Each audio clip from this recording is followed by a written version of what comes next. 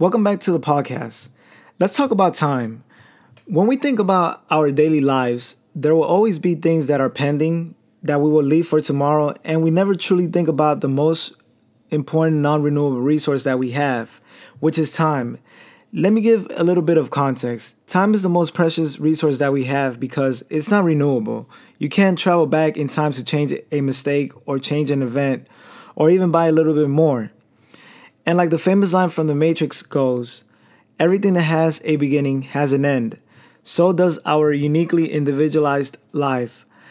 This is also attachable to everything that revolves around our lives. Everything that's around us will someday come to an end. It's also applicable to all of our daily struggles, and it's up to you to maximize and bring your problems to an end. It's also up to you to make the decision that's going to affect your life in the long run. All problems have some sort of solution. How are you going to solve yours? I just wanted to put this out there. Until next time.